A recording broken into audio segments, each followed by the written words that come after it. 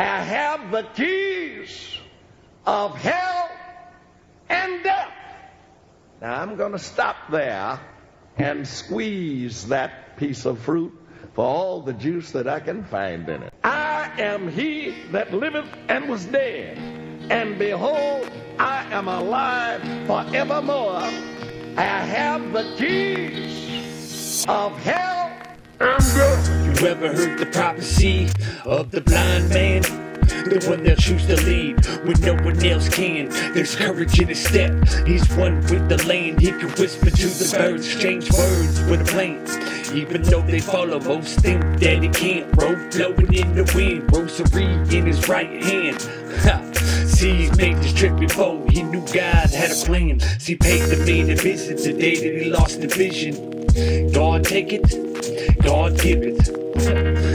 It's a cautionary tale. See, he always prayed for wisdom. He spent years trying to figure out the difference. He blind, so his mind is a prison. See, this is where the story gets a little twisted. Pay attention closely, I want you to listen. If the gentleman didn't have the wisdom, his mind would be blind and knowledge wouldn't exist to him. Painted pictures, mirrors depicting images. It's in the scriptures, divine through the biblical. See, they sacrifice a swine, open eyes through the ritual. Then it hit him. There's a gift, it's just hidden. Then he caught a vision. 2 figures in the garden eating fruit that's forbidden. For which comes the punishment. Yep, that we all come to live with. That would have been the perfect time for divine intervention. So they put together some of the brightest minds in the history to figure out the mystery of when the end will be. But it failed visibly, century after century, till eventually time itself was the enemy.